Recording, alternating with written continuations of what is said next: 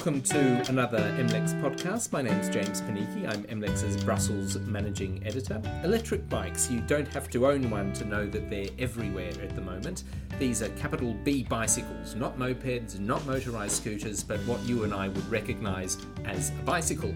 But they're connected to a small motor powered by a lithium battery, which gives them a little bit of extra oomph, particularly going uphill. And as a result, they've been seen as a giant leap forward for sustainable mobility.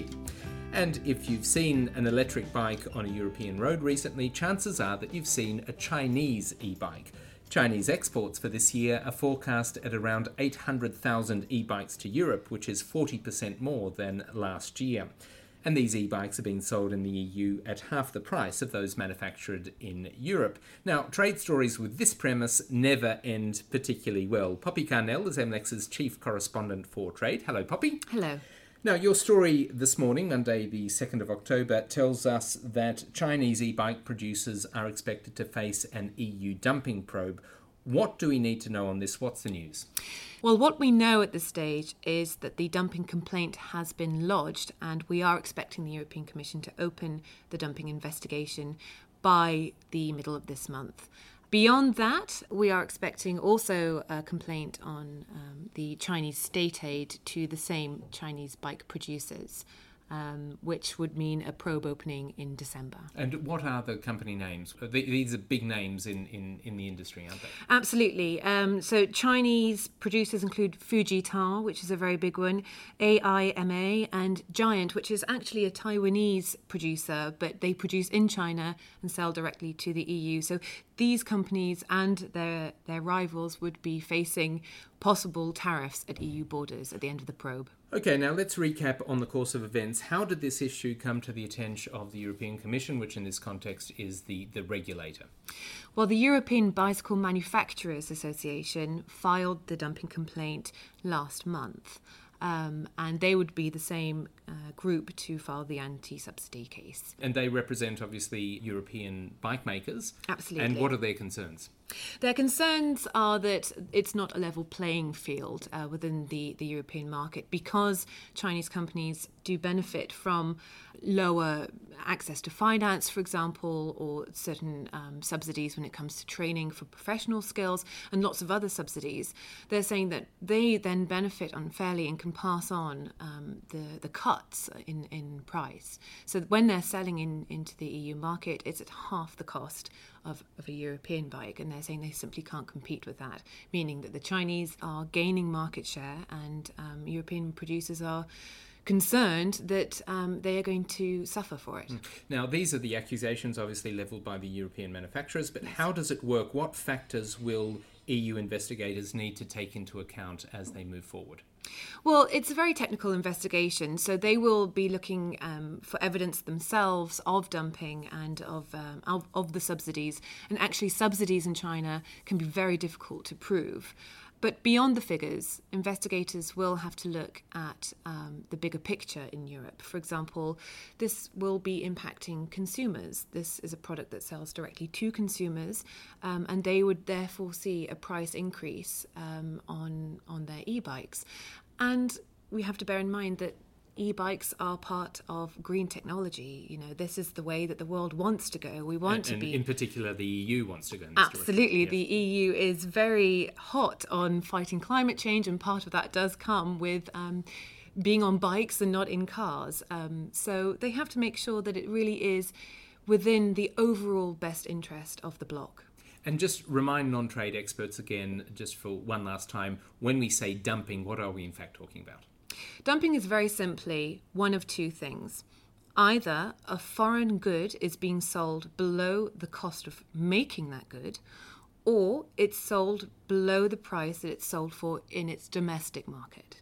Now, this is clearly very important news. In your piece this morning, you say that it's likely to be one of the biggest in EU trade history.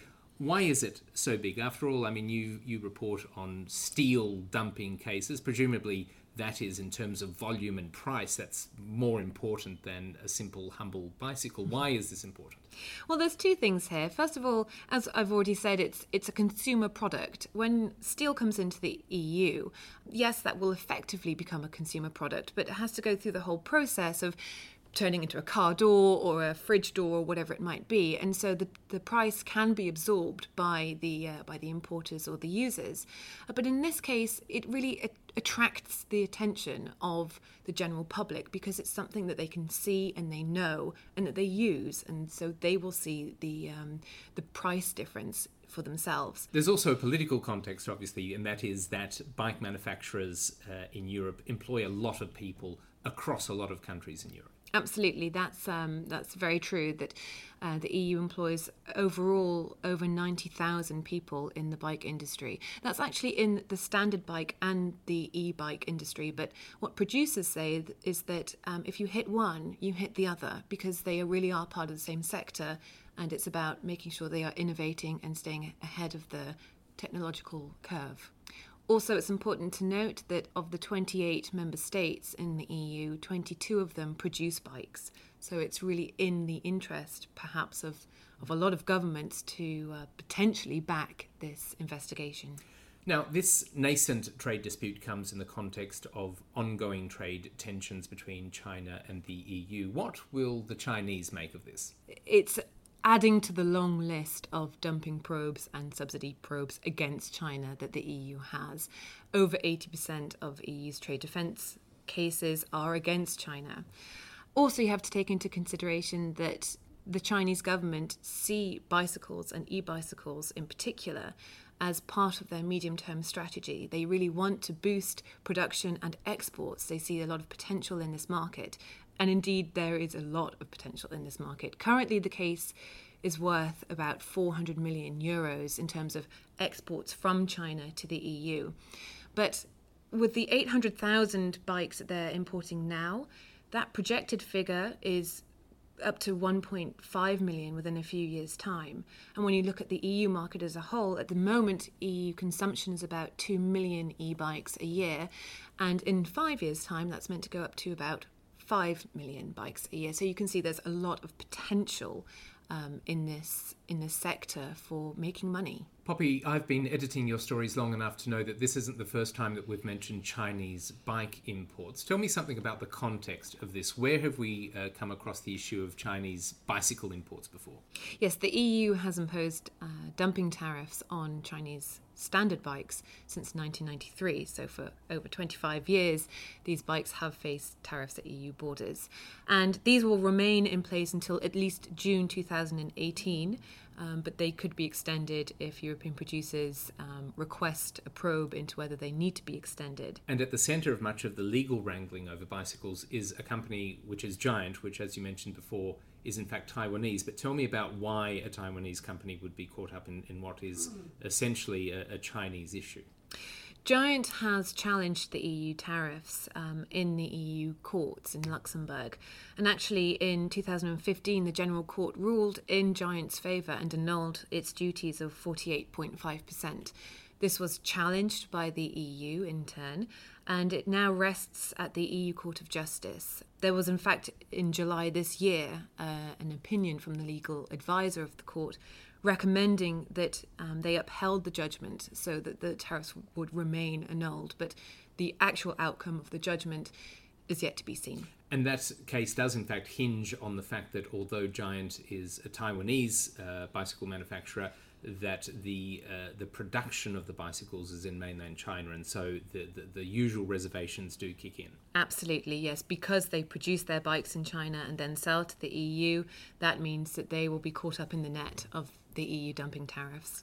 All right, so that's where we are at the moment. What are the next steps in this process? What should we expect? Well, the European Commission will be notifying member states, we think, this week on opening this dumping probe.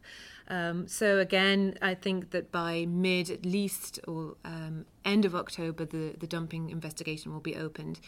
Then we're expecting the anti-subsidy investigation to be opened by December if the European Commission agrees to it. Beyond that, the EU will then have until July 2018 to impose provisional duties if they find that there is dumping and indeed state aid from Chinese government. And then by January 2019, the EU has the deadline to impose definitive 5-year tariffs. All right, it sounds like we'll be talking about this story for many months or indeed many years to come, and it's obviously a culturally significant issue given that Europeans love to ride bikes. But Poppy, thank you very much for discussing this issue with me today. Thank you very much. Poppy Carnell is MLEX's chief trade correspondent here in Brussels, and her report on the e-bike issue came out this morning and is available right now to our trade subscribers. And of course, Poppy reports on trade alongside Joanna Sapinska and MLEX's trade team across the globe. I'm James Panichi, Brussels Managing Editor at MLEX. Thank you very much for your company, and don't forget to check out the MLEX website for more podcasts from our specialist reporters. Bye for now.